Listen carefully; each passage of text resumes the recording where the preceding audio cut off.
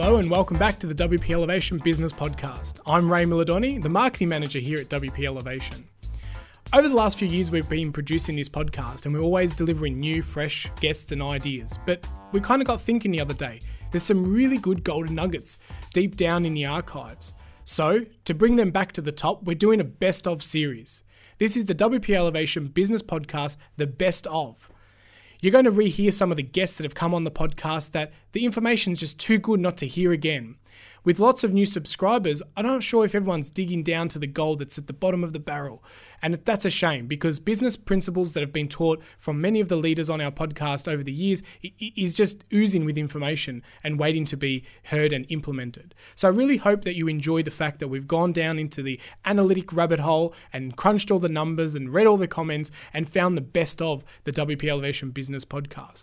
Now, this content can be dated. So some of the things that have been mentioned, while the principles are strong, there might be a competition or there might be a call to action that may no longer work. So just be mindful of that if there's a reference to a link and that link doesn't work anymore. Well, that's enough from me. Back to the program and hope you enjoy. But be sure to subscribe on whatever platform you're using. The best link to go to is wpelevation.com/podcast and then follow the links to your podcatcher.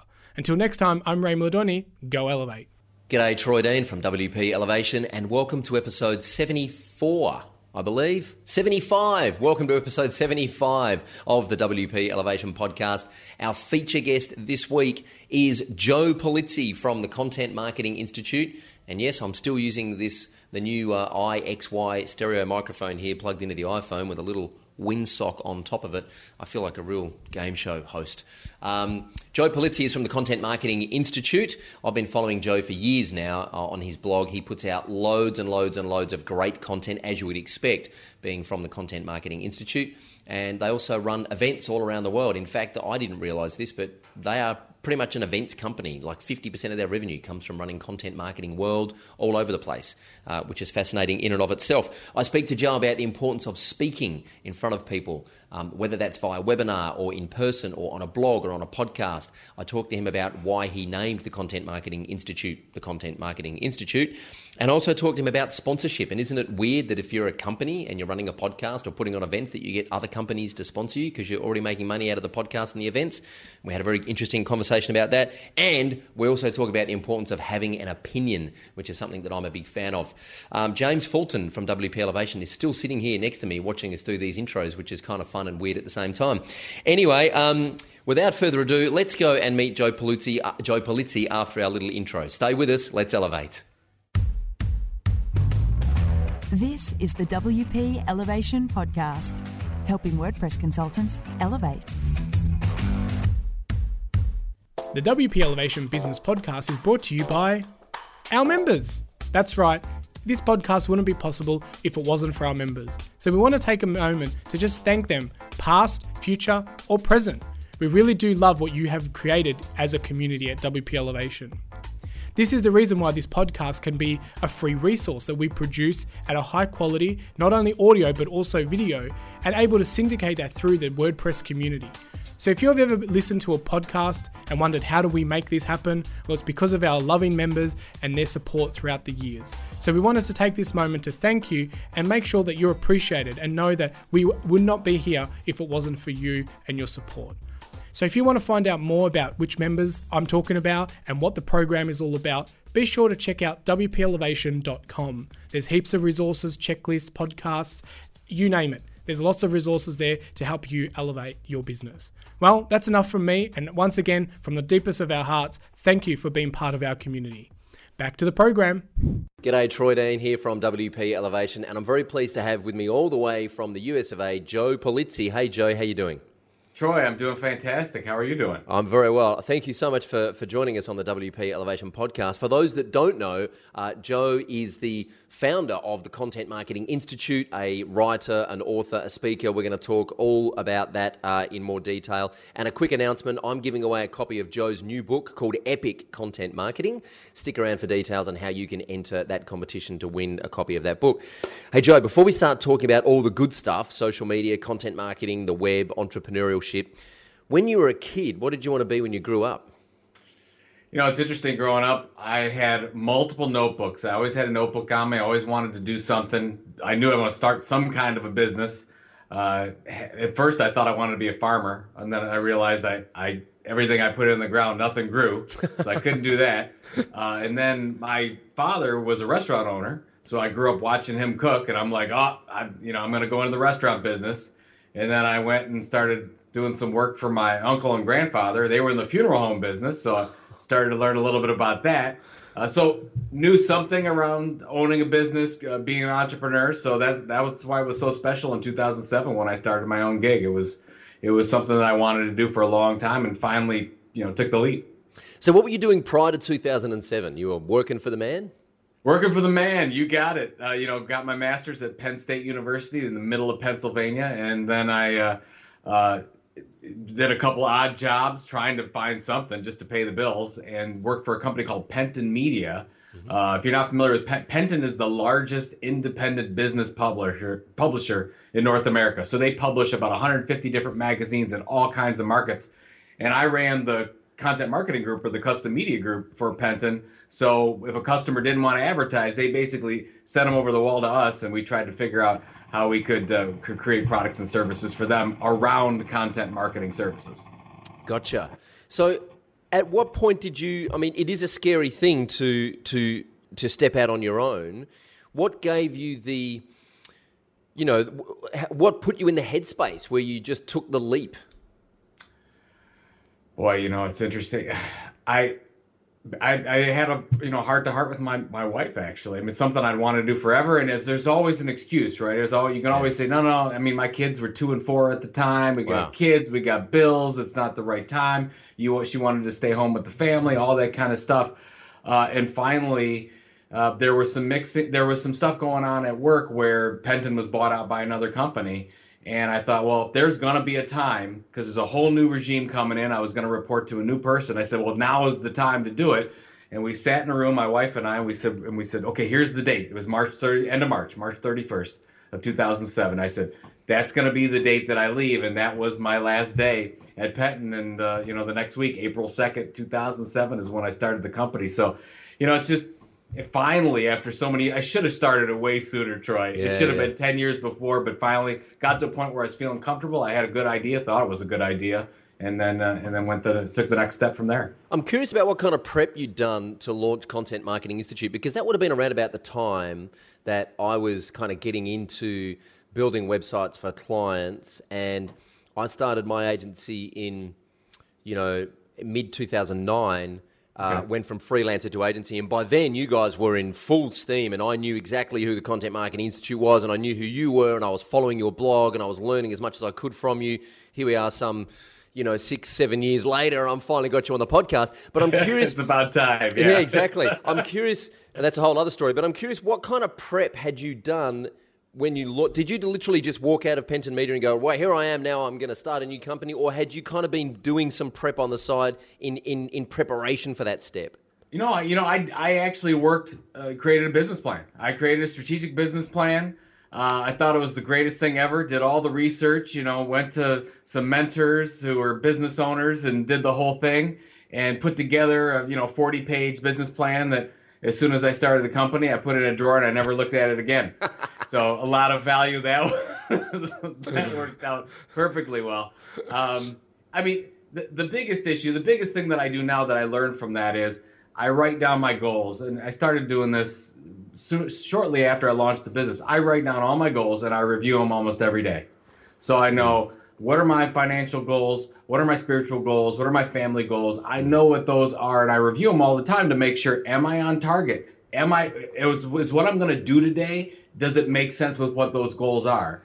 Maybe I shouldn't be doing this email because I'm not going to accomplish the goals that I want to get accomplished today or tomorrow or whatever. That's super important. So from that business planning process, the actual act of writing it down and making it real is important. Now, the actual business plan itself, probably not all that important, but I did learn something from the activity. It's a very humbling experience reaching out to mentors and getting advice from people and kind of going cap in hand and saying, listen, I really don't know what I'm doing. I want some help. I've got an idea, but you're obviously more experienced. Was that I know I've personally found that challenging, that kind of humble act, reaching out and asking for help from mentors. Is that kind of a struggle that you went through, or did it seem like a perfectly natural thing for you to do?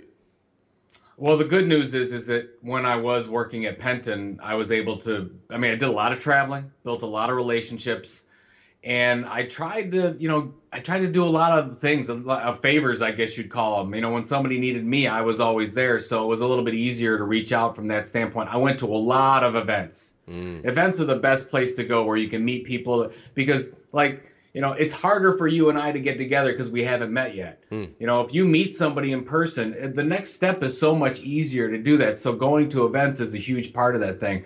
I would say at first, yes, because I knew nothing about, even though I grew up around launching businesses and I come from an entrepreneurial family, I didn't know anything about launching a business. I'm still 8 years into this and still learning how to effectively run a business. And, you think as soon as you think you know it all, you learn something, you're like, I know nothing about this business.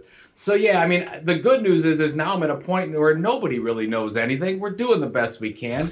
And the people that you're reaching out to as a mentor, they were in the same position you were. Yeah. They didn't know anything either. And so, you help out enough people, that starts to come back with you. I'm a big believer in that kind of karma. So, you just do what you got to do. Yeah, absolutely. Good advice. How do you describe what you do in one sentence? When you meet someone for the first time at a Christmas barbecue or something, and say, what do you do, Joe? What's your elevator pitch, so to speak? Well, I can't say content marketing because if I'm talking to somebody that's not in marketing, they don't have a clue what I'm talking about. If I'm talking to somebody that doesn't know anything about what I do, I either say I'm in the publishing business or I'm in the marketing business. And then it, dries up from there because nobody wants to talk about that. But if I'm talking to a marketer or a business owner, I basically say, we teach businesses how to create more business by building an audience, by attracting people to their websites and then selling them something after that, and not having to advertise in it. So, that's the whole essence of content marketing is, hey, instead of going out and selling something directly, I'm going to build an audience, and I'm going to build that audience by creating such valuable, relevant, compelling content on a consistent basis that I become the leading expert in that particular content area. So that's not one sentence, and that's not an elevator pitch, but that's probably the easiest way to explain it. Yeah. We're going to talk a little bit more about content marketing in a little moment, but I just want to get to know a little bit more about what it means for you to be running this business at this point in your life. What do you actually spend most of your time doing day to day? Are you just in emails and spreadsheets, or are you in front of the camera producing training? No, you know what? My job is to be out as much as possible. So I do as much speaking as I can. I probably will do around 60 or 70 gigs this year. Obviously all over the world. I'll be in Sydney in 3 weeks. We have our event there, Singapore. I'm speaking, I'm doing a number of keynotes because I'm just trying to evangelize the whole idea of content marketing, getting in front of new audiences. So, if we want to reach a group of financial experts or we want to reach manufacturing, I'm the one that goes in and I'll do the speech and I'll talk about that, and I'll really be the consultant that I can meet in front of as many people as possible. I'm in charge of strategy. So any new opportunities, maybe a business purchase, if we see an opportunity there. And then I'm in charge of making sure the morale of the team is up, that everybody understands the vision. So that's changed from, let's say, 4 years ago, where I was really involved in the day-to-day operations. I am not anymore. They barely let me do anything anymore, Troy.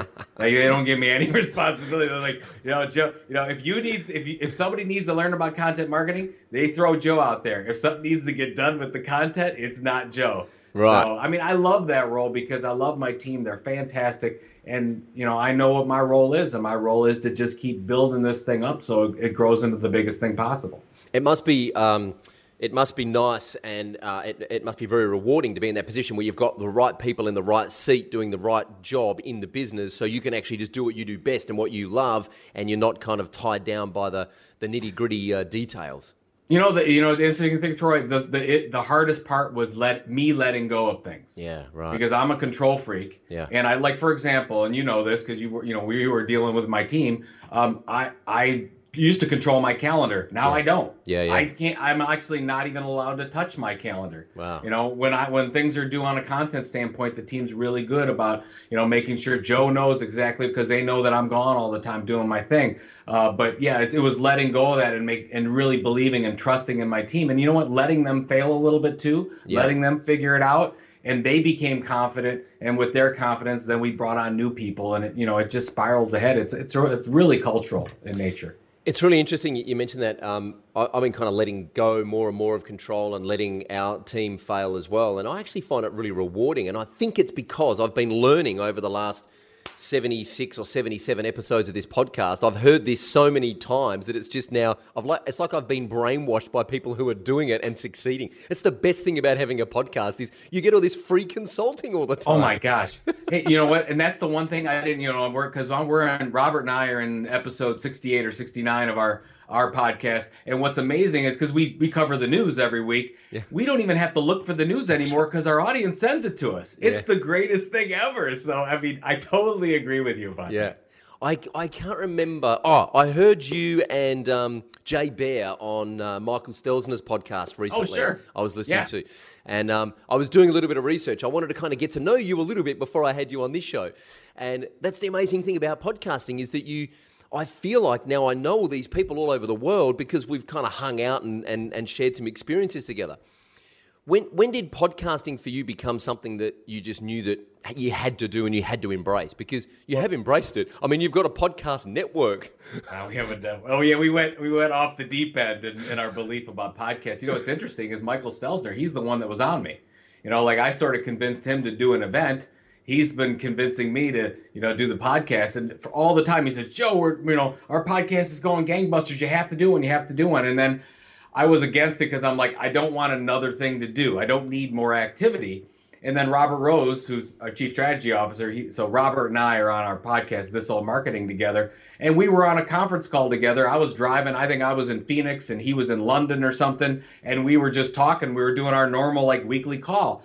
And he said, you know what, we should record this. I said, yeah, absolutely. The next Saturday, we recorded it, talked about basically the same thing and published it out the next day. And we had episode 1 and it's been amazing. And what's really amazing is what we found, we started the podcast, then 3 or 4 months later, we were at Content Marketing Sydney.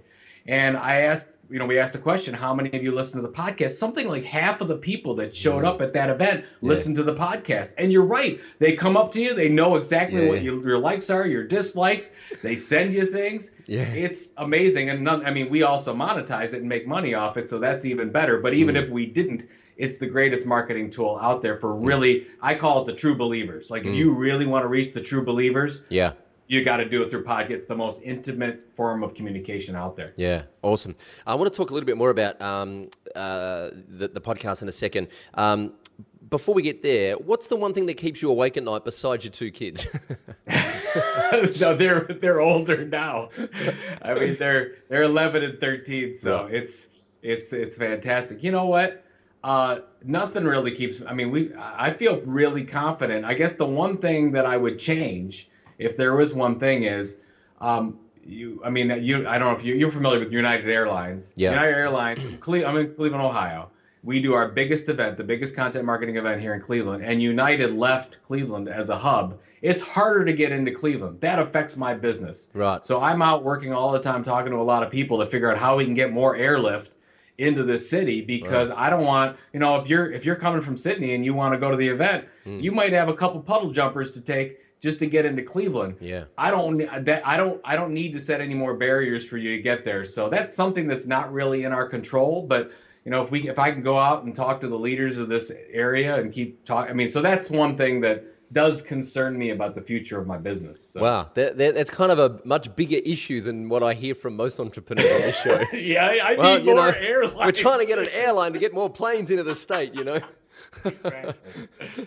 What do you do when you're not working? How do you stay balanced and not explode? Man, in the summer I go golfing. I work out every day. I run 2 half marathons a year. Wow. Spend a lot of time with the kids, as much time as possible. My oldest loves Lego bricks, so we're building Lego bricks all the time. He likes to do computer programming and stuff. My youngest loves sports. So we're really into basketball right now. So since LeBron James came back to Cleveland and he's with the Cleveland Cavs, we're all into basketball. As much time with the kids, because now we're on the downside. 5-6 years they're going to be out of the house. I don't have a lot of time with them. Wow. So I'm trying to spend as much time. So that's one reason why during the summers our summer, not your, our summer is June, July, August in Cleveland, Ohio, and I stay home. So once I have a trip to Norway the first week of June, I am home until Content Marketing World the second week of September. I don't go anywhere, and we have a lot of family time. Cool. So I want to talk a little bit more about Content Marketing Institute, because when I sort of first discovered the Content Marketing Institute, I knew what content marketing was, but no one had really kind of owned that corner of the room. And I learned this from Dan Kennedy, who once said, and I'm sure he didn't make it up. I mean, this has been around since the Roman Empire. All this kind of stuff's been around since the Roman Empire. But he said, if you want to own a category, the best thing to do is to invent that category, right? And I was watching what you were doing with the Content Marketing Institute. I thought, this guy's very clever, because there's no one else in this space. Everyone's talking about content marketing, but this guy started the Content Marketing Institute. So instantly, you are the number one in that space, right? So my question is, and for a lot of people listening, how the hell do you have the kahunas to go, well, everyone's talking about this, I'm just going to start the Institute and own that space? It's so fun. It's funny to hear you talk like that. I mean, it's there is some truth to what you're saying. So I've been I started in this industry in 2000. It was not called content marketing. It was called custom publishing, custom media in the States. In Europe, it was called customer media or customer publishing. Nobody liked those titles, but that's what it was. And then as publishing morphed into more online, nobody liked that. Chief marketing officers didn't like that title. Marketing directors didn't want it. They didn't even know what custom publishing was. So as I was talking, I was going on sales calls, talking with all these people, and I'm like, nobody likes what I'm called. If I go in and say, oh, I want to sell you custom publishing, the door is already shut. They don't even want to talk to me about it. I'm like, I've got to come up with something. And then, I just did a little common sense stuff, Troy, where, if you're talking to marketers, you have to call what you do marketing, or they don't think it's relevant. We're very simple people, us marketers. So I said, oh, okay, well, content and marketing, we should just call it content marketing. And I don't know if I coined the term. I've been using the term since 2001. A lot of people give me credit for that. I don't know if I came up with it. I probably was the one that produced it to a point where people started to say it's a thing. So in 2007, my first blog post, which April 26, 2007, was why content marketing? And I went through, this thing has always been there. That was that post that I basically talked about the different definitions, and we're going to call it content marketing from that point. And from then on, there was no question. That was the industry. And then what was really cool, in about 2008, people like Brian Clark from Copyblogger got on board, and he started calling it content marketing, and he didn't even like the term, which was so funny. He didn't want to call it that, but he did, because that's what people started calling it.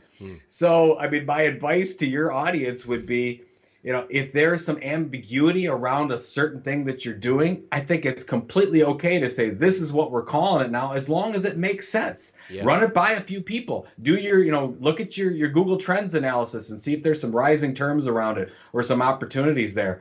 And this is not anything that, only our group has done. HubSpot did the same thing. And we all know HubSpot, right? They did the same thing with inbound marketing. Nobody was using inbound marketing. And then all of a sudden they said, oh, this is inbound marketing. It's always been this way. So it's just funny that content marketing, inbound marketing was sort of doing the same thing, where we were just taking over a term. And of course, now if you type in any term in content marketing, we come up for it, because we've got the most history around that topic. And so I think that if you look at what your content niche is for any of the audience members listening to this, you can really start to figure out, well, what are we calling? What are we doing? I think it's completely okay if everybody's calling it something different. And I think the thing I've seen this happen so many times, where you can see that somebody is trying to coin a phrase purely just to own the market. And then you can see where it kind of happens organically, where the Content Marketing Institute, and I don't mean to, blow smoke where it doesn't belong, but you can see that it's an organic thing. It's not a stamp that you invented just in order to own that corner of the room, that it was something that evolved organically. And HubSpot have done the same thing with inbound marketing. So this your profile online, you speak, you write, you're an author. A lot of members of our audience kind of struggle with that, putting themselves out there, because, I've had conversation with many members about starting a podcast or being more active on their blog, or even, shooting some videos, or being, exposing themselves more to their audience. And a lot of people are very hesitant to do that. Do you have any kind of advice for people who are a little bit shy or a little bit scared of putting themselves out there, and in fact, maybe, what are the benefits of having a more public profile? Well, it doesn't have to be just you, right? I mean, like we created the Content Marketing Institute. I just happen to have a voice on there. You could create it like a community. You could have people in it. It doesn't have to be just you. It doesn't have to be all personal branding. So first of all, think about what you're trying to do and what that content niche is where you can be the expert. That's the most important thing. And then you'll start to realize there's some business benefits to this. I mean, I'm a big fan of people like Drucker and Don Schultz. And what I've learned from them is that there's really only way to differentiate yourself, and that's through communication. And if you don't differentiate yourself, you're always fighting with people on price, or you're doing proposals. And I don't want to spend my time wasting that. I want to be the one, and I want to charge the most for it because they see me as the expert. So if you are an entrepreneur or you've got a small team, regardless of whether your personal brand is there or not, you have to figure out, okay, what's the niche that we can really be the leading expert in the world? And then you can figure out what makes the most sense for you, how to tell that story. So let's say you don't want to get in front of a camera, you don't want to do videos, fine. Do a podcast. Let's say you're not really good at talking, that's fine. I mean, try a text blog.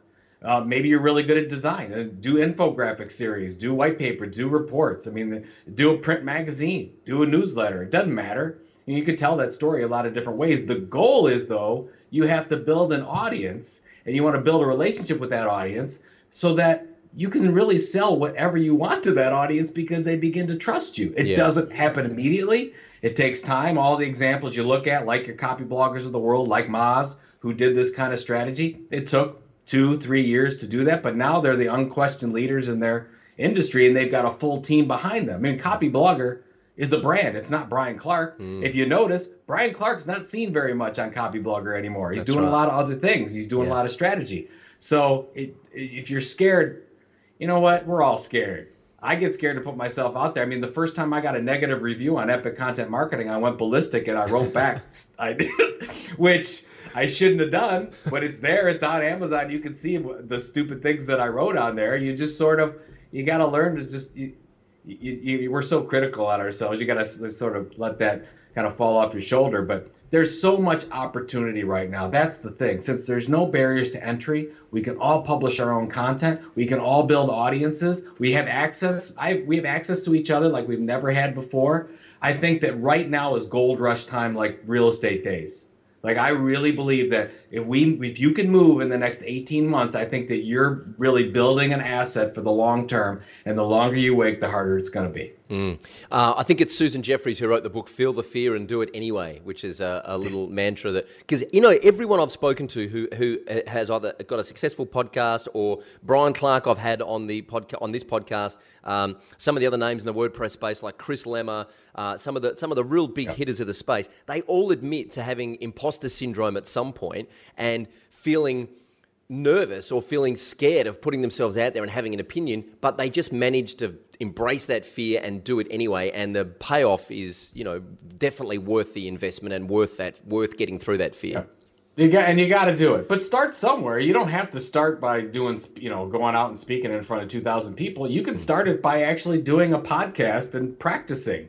If you're happy enough with it, produce it a little bit and, send it out there and see how it goes. It's just amazing what can happen, but you don't learn. I mean, the first thing, like my first year of blogging is a disaster. I mean, I thought my writing was terrible when I look back on those, and then I'm sure 4 years from now, I'll look back on my writing that I did yesterday, and that's awful. So we just learn and we evolve, but you got to start somewhere. I'm looking at I just want to talk a little bit about the business model with Content Marketing Institute. You guys do, you have some training products online. You also do some consulting. You've got sponsorship in the podcast. Is the focus on productizing, or is the focus on client services?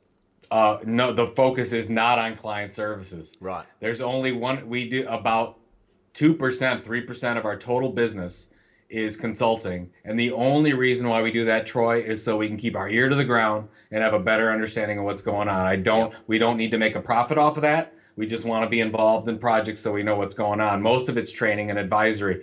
50% of our business is events. So Content Marketing World is the largest part of our business. Rather large. We'll have over 100 exhibitors at that event this year. Between 3,500 and 4,000 people from 50 countries will come into Cleveland for that event. We have a West Coast event, Intelligent Content Conference. We do the Sydney and Singapore events. We have a lot of online events. We do, I think last year we did something like 50 webinars that were all sponsored. So from a product standpoint, our product is the event. So that's what we're focusing. Then we do have online training and those types of things. But really, if you look at the model, our model is to do all kinds of other things, webinars and training and everything. Everything leads to the event. That's what really funds everything else we do. All the research we do, it funds everything. So that's what everybody knows. We know we want to attract subscribers. We want to keep subscribers. And ultimately, if we can wrap them in 3 or 4 pieces of content. So get them signed up for our magazine, Chief Content Officer, have them signed up for the blog, download our research, go to a webinar. We've just taken their chances for going to our event 100-fold. Wow. So that I want to be the octopus of content. I want to wrap our customers in so much wonderful content that they would never think of going anywhere else for their education. And that's what we're trying to do. But yeah, the business model is almost solely around the events. And just so you know, I don't know if you're interested, but 70% of our revenues from that event comes from registration and 30% from sponsorship. That I was going to ask that actually, because I think I know the answer to this question, but I'd like to hear it from someone who does this. How do you, is it kind of weird that you're a commercial organization, you're putting on an event where you charge people to come to that event, and then you go and approach sponsors and say, well, hey, you should give us some money to sponsor this event as well? I do not feel weird about it at all. No, I mean, if you start a business, the best strategy for starting a business is just sell things. I mean, if you just, whatever you need to sell to make money. I mean, in 2009, when the business wasn't doing all that well, I almost had to go back and work for the man. At that point, I just needed revenue because I needed to feed the kids. Yeah. So it really doesn't, you do what you got to do. No, for events to really work, you need the ecosystem of the learners there, and you need the technology providers. You need the tools there. Right. So it makes perfect sense to do that. And I'll tell you, what I love about, you might think it's a lot of money. I don't even think it's a lot of money to have a booth at our event, but I go up to them afterwards, and a couple days later they say, Joe, we closed a 6-figure deal at the show. Mm. We're helping them get food on their tables too. Yeah. So we're all helping each other, and I do not feel bad about it at all, because if I believe in the product that we're offering, we're doing a service not only for them, but for the people that they're servicing, and that's just a domino effect, and everybody being helped. And I think, I meant that question with all due respect. I get it. I've run events in the past at a much smaller scale. I think there are members of our audience that might kind of go, why would they sponsor your event? And I think you answered the question before, is because you've done the work building an audience, and you have the ability, or the Content Marketing Institute has the ability to put hundreds of people in a room all focused on one, these companies. That's a captive audience for them, and that's the benefit in them sponsoring an event. Yeah, they don't have access a lot. So we have 36 of the Fortune 100 were represented at our event. These are content marketing people, and our sponsors can't reach those people, or they haven't built their own audience building tools to reach those people. So that's where we come in, and that's why everybody listening to this, if you create your own audience, then you're going to have people that can't do what you do, and they want to reach that audience, and you can monetize that however you want. You don't have to monetize it through WordPress services. You can monetize it through sponsorship, events, products, whatever you want. I want to talk a little bit about the online training you've got. I'm looking through here, you guys are like a certified training organization, yeah?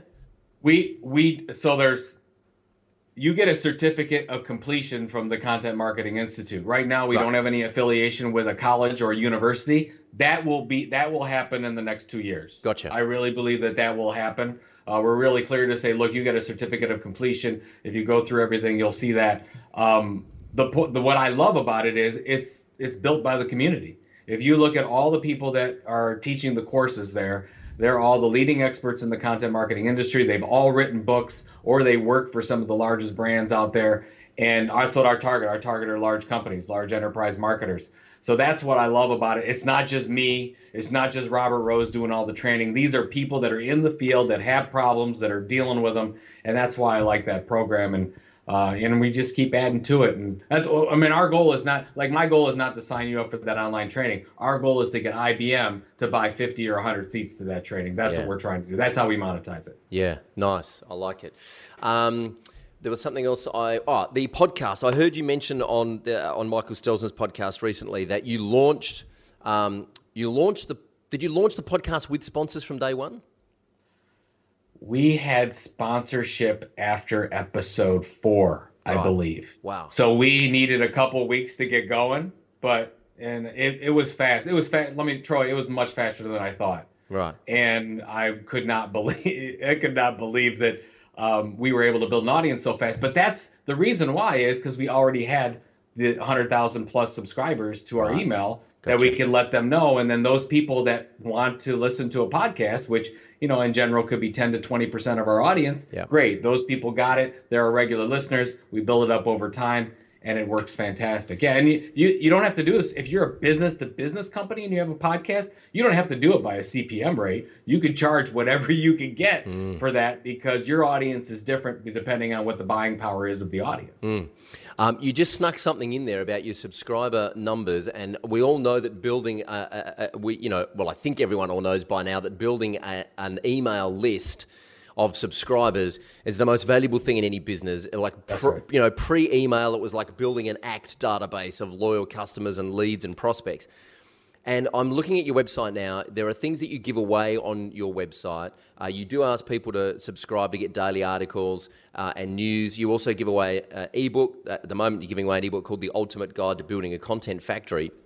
And that is, I'm assuming, going to ask me for an email address to download that. HubSpot do this very well as well. They give away a lot of free stuff and use email address and use email capture. We, in our space, I find that the people who are building websites and are really aware of this are kind of, I don't know why, but they're kind of a little bit shady about these kind of tactics, right? So what do you, and I've actually presented at conferences where people have gone, we would never do that because we feel like it's spammy. How do you, and I know that it's not. I mean, it's how we've built our business, building an email list. You've done a great job doing I've checked out your site. You're doing a great job. I wouldn't be here without ebooks. Like 3 ebooks and 3 years, and that's actually 5 years, 3 ebooks. That's why we're here. But how do you answer that question when someone says, we would never do that because that's a bit shady? If what you're sending them, so let's say, however, we have multiple ways to get, 99% of our content is free, and it's not gated, and you can get to it with that. And then we have 1%, yes. If you want certain reports, you want to sign up for our e-newsletter, we're going to ask you for your email address. Name and email is all we're going to ask. Yeah. If we send you something of value, how can it be spammy? I mean, and that's our goal. I mean, for example, there was a time where we thought our weekly newsletter was not as much of a value. We were not seeing the kind of open rates and click-throughs we wanted to. So every week I write an article that you can only get in that e-newsletter. You can't get it anywhere else. You can't link to it. It's not online. It's just in that. So, and which has really helped. So people have really, that's worked for us. So everything has to be valuable. If you're selling in it, yes, you're not going to be successful. But if you are giving away value ongoing, all they're going to do is thank you. And I mean, just to show you, so yes, we do a popover. Your audience might say, "Oh my gosh, how do you do a popover or a pop-up?" Well, our pop-up generates about 60% of our daily subscribers. We get about 140 subscribers a day, and more than half of those come from the popover. What I've learned is that those people that sign up to that popover, they become some of our best customers. They're the ones sending emails to us saying, "Thank you for all the content you're getting. You can help me get a new job." It's not spammy at all. All we're doing is trying to help. So the other thing that I would say is you've got so many of your audience probably building a following on social media. And the problem is that you don't own that audience. You can't control that audience. You don't own any audience, but you can't control it. So you're putting money into Facebook and Twitter and LinkedIn and God knows what. But Facebook could just say, okay, you don't have to get access to that tomorrow. LinkedIn could do the same thing. At least with email, I have some control. If I sign up people to my print magazine, I have some control over that. And if you can't build an audience you don't have a business model, in my opinion. A new business model, the one you and I are talking about, you can't do it without an audience, and email is at the top of that subscription hierarchy. I couldn't agree more, and I hope that answers everyone's question. I hope that answers the question that I continue to have with our members is, the best time to start building an email list was yesterday. The second best time is now. Yeah, just send them something valuable. They'll always thank you for it. Now, you write a column for entrepreneur.com and LinkedIn. I do. How did the LinkedIn column come about? Because I imagine they're not just kind of like asking anyone to write columns. I imagine you need to kind of. It was interesting. I became a LinkedIn influencer. Just because of my associations in content marketing. LinkedIn was a sponsor of ours, so they bought Exhibit at our space. They sponsored a lot of the things that we're doing because they believe in content marketing and they have products that they're selling around content marketing services. And they said, Joe, we want somebody to write on marketing, and would you be one of our influencers around marketing? And so I said yes to that. And then the entrepreneur thing, same thing, came aboard. And it's not that big of a deal, but like when you build a platform like you and I have built, you get offers every day to do this. I mean, I've gotten offers to write in most of the publications in the industry because you're credible and you're recognized as the leader. And not that I think I am the smartest. I absolutely am not. There are so many much smarter people that know this field better than I do. I might be one of the better ones at promoting it and selling it a little bit, at getting myself out there. But it's reaching a new audience. So people go to Entrepreneur on LinkedIn and they see my stuff and they go through. And if you go to any of my LinkedIn articles, you'll follow through and think, oh, there's Joe's subscription link. Absolutely. Because we're trying to build an audience, because I know that if we don't have that email audience, we can't do anything else we're trying to do. Awesome. I love it. All right, we should do our elevation round, our lightning round, series of quick questions. For those that don't know, WP Elevation is a business accelerator program for WordPress consultants. So I'm going to ask Joe a series of quick questions here, and hopefully he's going to give us some quick answers off the top of his head. What's the number one thing any freelancer or consultant needs to know? They need to position themselves as an expert around some informational niche, that they can actually be the leading expert and build an audience. Yes, and the key there is that they can actually be the leading expert and build an audience. Exactly. What's the best thing you've ever done to find new customers? I think I know the answer to this question. Build an audience. We don't have to go out and find new customers. Customers come to us. Yeah. How do you stop competing on price? It's the same thing. Be the leading expert in something. Go really small. So for this audience, you can't just be a WordPress consultant. You have to be the leading provider of WordPress consulting to manufacturers in the Perth area or something like that. You have to really focus on that. Yeah. And then you can say, I'm the leading expert in this industry, and you can then charge whatever you want. Yeah. So little left-hand turn out of the elevation round for a second. One of the most common questions I get is, I've obviously found my niche, right? My niche is, weirdly enough, is actually educating people just like myself who are WordPress consultants in how to actually grow your business up, right? Get out of being a freelancer and become an agency and run a successful business. What if you don't know what your niche is? How do you find your niche? Well, this is a whole nother program. I know. But here's the real quick. So we call it a sweet spot. You have to find that sweet spot between some skill area that you have and some passion point. Yeah. And it could be a lot of different things. It might not be around WordPress. It might be something else, whatever that is. But let's just say it's around some business. Great. Okay, you found it. Then you have to do something we call the content tilt. You have to move that area in such a way that it positions you, that you're telling a different story. Yeah. Because what happens is, like, let's take SEO, right? How many SEO ebooks are there in the world? Like 20 million. Yeah. Because every SEO company has an SEO ebook. So you have to tell the story a little bit differently. And that's what so many WordPress consultants do wrong, because they're all talking the same thing. They're all doing the same blog post, the same content. It's nothing different. So you have to go smaller, and then as a consultant might say, well, I don't want to do that because I might leave a certain audience out. Well, you can still take business from whatever you want to. We're talking about marketing here. Market to this little audience here. You can still take whatever jobs that come along, but you're going to be the leading expert here, and then we'll see where it goes. So it's that finding that sweet spot, doing that content tilt, building the platform, actually building that base, and then down the road, a couple other steps, then you monetize that base. And in general, takes about 18 months if you do it right.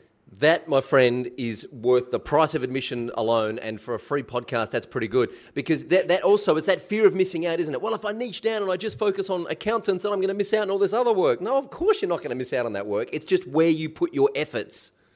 We're still real quick. I don't know how much time we got, but real quick. So I talked to a pet supplies company. This is recently, and they said, we're going to do content marketing, Joe. We're going to create a blog about pet supplies. I said, really? I said, do you know that there are a couple billion-dollar companies right now that have blogs on pet supplies that will crush you? That there's no way you could. They have a lot of advertising behind their blog, and there's no way you're going to get through all that clutter. So when we talked about some of their products, they had a lot of products for pet owners that like to travel. So we talked about, well, what if you created a blog for pet owners that like to travel with their dogs in recreational vehicles? And they're like, that's too niche. I'm like, you can be the leader in that area. You know what? That's a big multi-billion-dollar niche that nobody knows about. I'm like, totally. Don't worry about it. Maybe that's all you should sell is that. But maybe so it's that kind of thing is you can accept money from anybody you want to, but you need to market to an audience that matters, that you can really be the expert. Absolutely. Like my wife and I like getting away for weekends, and we've got a little dog, right? So every time we look for accommodation down the beach, we've got to find pet-friendly accommodation. You know how underserved that market is here in Australia? So true. You could own that space like that because nobody's paying attention to that. And there are hundreds of thousands of couples and families just like us who want to get away on the weekend who have a dog. You either got to put the dog in the kennel or you take the pet with you. So, yeah, absolutely. It resonates wholeheartedly. I think I know the answer to this question as well. Any tips on writing better proposals? So don't write any RFPs or proposals. Yeah, I mean, I'm sorry. Yeah, don't be sorry. We got out of the RFP business a long. Here's what's funny. I'll tell you a side story because this is so funny. So I went into one of the largest media companies on the planet, and if I said who it was, you would know who it was and where you're from. So you'd be like, oh my God. And they were trying to sell to some of the same customers we are. And I put this big PowerPoint on the board, and all the logos were there of all these big Fortune 100 companies. And all the salespeople were there, and they're saying, yeah, we're trying to get into business with all those. How did you get those people as customers? And I said, they all filled out a form on our website. And they were floored.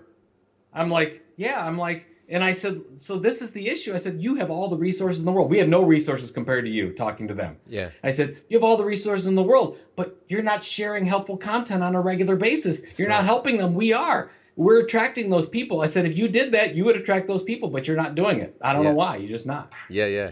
That's great advice. Do you have a favorite tool for CRM?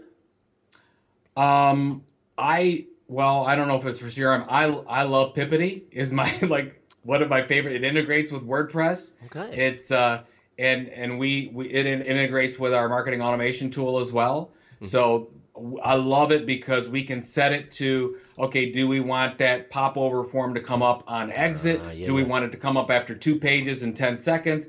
Do we don't want to show it again after 60 days if they close out? I love that tool. That has generated, well over 50,000 subscribers to our site. Wow. And I don't know what we do without it. So definitely, and then of course it integrates with our CRM system. Cool. Salesforce. But yeah, Pipity, love it. So you're using Salesforce for your marketing automation stuff?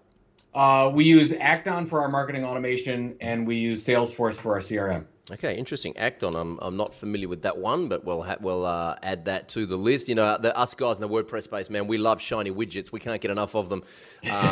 So I'll add that to the resources as well. Okay, what is the best way to keep a project on track? Project on track. Set proper expectations with the client and put those expectations into your agreement. What I've seen more happen on client services side is they talk about, a client went over on hours, did this, whatever. I said, well, did you have all that stated in the agreement? No. I said, well, the client can do whatever they want there because you didn't say what the expectations were. Charge them for that. Yeah. Charge them for that. I'll tell you what, if you say, hey, if you don't do this, this, and this, and you put it in the agreement, they will do whatever you want to do because they don't have it in their budget for their PO. So anyways, set the right expectations up front, get all that into the agreement, and you'll have clear sailing. Yeah, absolutely. I think I know the answer to this as well. Any ideas for getting referrals from existing clients or customers? Well, give your customers something to talk about. Yeah. Give your customers something that they can share with their audience. I mean, that's how we drive new people to content marketing world, is we give our current readers something that they want to share. So before I wake up in the morning and our post has already been shared 500, 700 times. And these are what I would call our current customers. So you got to do it on a consistent basis. That's the biggest thing. You don't have to do it daily, but you have to do it consistently. And I guess for referrals, focus on your customers. So let's say you have a small customer, let's say you have 10 or 20 or 30 customers. What can you do for those customers on a weekly or a monthly basis that just adds value to them, that'll get them talking about you? And it can't be about you, right? It has to be about their pain points and needs, and that's what'll work. Nice. Final question in the lightning round. What's the number one thing you can do to differentiate yourself? Well, I think we probably talked about it. It's telling a story different. It's different than anyone else. And I'm assuming if you have a lot of competitors that you're going up against, you're probably not marketing correctly. You probably need to market to a niche that you can really be the expert in, and your customers will see that difference in the content that you create. Because we just want to create an experience. How do you create an experience? In a lot of cases, you do that through the content that you serve up on a regular basis, and that'll make you different from as soon as they search or whatever they get it on social media sharing, they'll know you're different. Yeah, it's so true. And I mean, my personal experience is that I haven't written a proposal for the last probably 2 years. I can't remember the last time I wrote a proposal, and all the leads that we get now are requesting that we work on a project because we have positioned ourselves as the experts in that space. That's right. And we're telling a slightly different story because, frankly, if you want a WordPress website built, you can go to Odesk or Elance and you can get a WordPress website built for under $300. So how do you compete with that? You don't. You tell a different story and you play a completely different game. That's exactly right. All right, let's do this quick competition announcement before we wrap up. As I said, I'm giving away a copy of Joe's latest book, Epic Content Marketing. Now, in order to enter the competition, Joe wants to know, what is the number one challenge you have getting content from your clients? And is that right? Is that have I phrased that That's correctly? a good one. Yeah, getting client. Yeah, so let's say the way you put it is perfect. Let's do that. Cool. So leave a comment underneath this video, which if you're just listening to this, you can find the show notes in this video at wpelevation.com/Joe Pulizzi, or one word, JoePulizzi. Leave a comment under the video and I'll get Joe to swing by in a couple of weeks and award the prize. Hey, Joe Pulizzi, thank you so much for spending almost 50 minutes here with us on the WP Elevation podcast. I really appreciate it. It's been an absolute honor to finally chat with you, video to video after following you for so long. Well, will you have me back? Absolutely. And in fact, I got a new book coming out in which talks about just for entrepreneurs and small businesses. So it's coming out in September, called Content Inc. And I'd love if you could have me back. I'll definitely have you back. And in fact, I'm also just looking at the calendar here. And so Content Marketing Sydney is on in like 10 days. 16th through the 18th of March. And then Singapore is 19th to the 20th. All right. Well, I might even have to get up to Sydney and come and buy you a drink at Content Marketing in Sydney. Oh, you're on. It's done. Awesome. It's a done deal. Hey, final question. Who would you like me to try and interview and why? Have you ever interviewed Andrew Davis? No. Andrew Davis, you got to have him on. One of the most dynamic speakers and thinkers I've ever seen. He keynoted at Content Marketing World last year, blew the doors off the place. He thinks about content issues differently than anyone else I know, and he's a great interview, and you got to have him on. Awesome. Andrew Davis, I'm coming to get you, courtesy of Joe Pulizzi. So keep your eyes on your inbox. Hey, thanks again. I wish you all the best for the next year, and I look forward to keeping in touch and seeing the impact that you guys continue to have on the marketing world. And thank you for everything you do. Thanks, Troy. Really appreciate it. Keep doing your thing as well. Cheers. All right, I hope you enjoyed meeting Joe Pulizzi from the Content Marketing Institute as much as I did. Of course, get on over to wpelevation.com/subscribe and subscribe to the podcast, and we'll email you every Thursday with an update with a new episode, or you can subscribe on iTunes. And please leave us a rating and a review and tell us what you like about the podcast. It really helps us come up in the search results and reach a wider audience. Leave a comment under the video and tell Joe the number one challenge you have with getting content from clients, and you could win a copy of his new book, Epic Content Marketing. Next week on the podcast, we have Jason Lemure from Vernal Creative, And they've also created a product called Postmatic, which allows you to increase engagement on your WordPress blog by having your readers post comments via email. It's a fascinating interview. It's already in the can, and I'm looking forward to sharing that with you next week on the podcast. Until then, I've been Troy Dean. Go Elevate.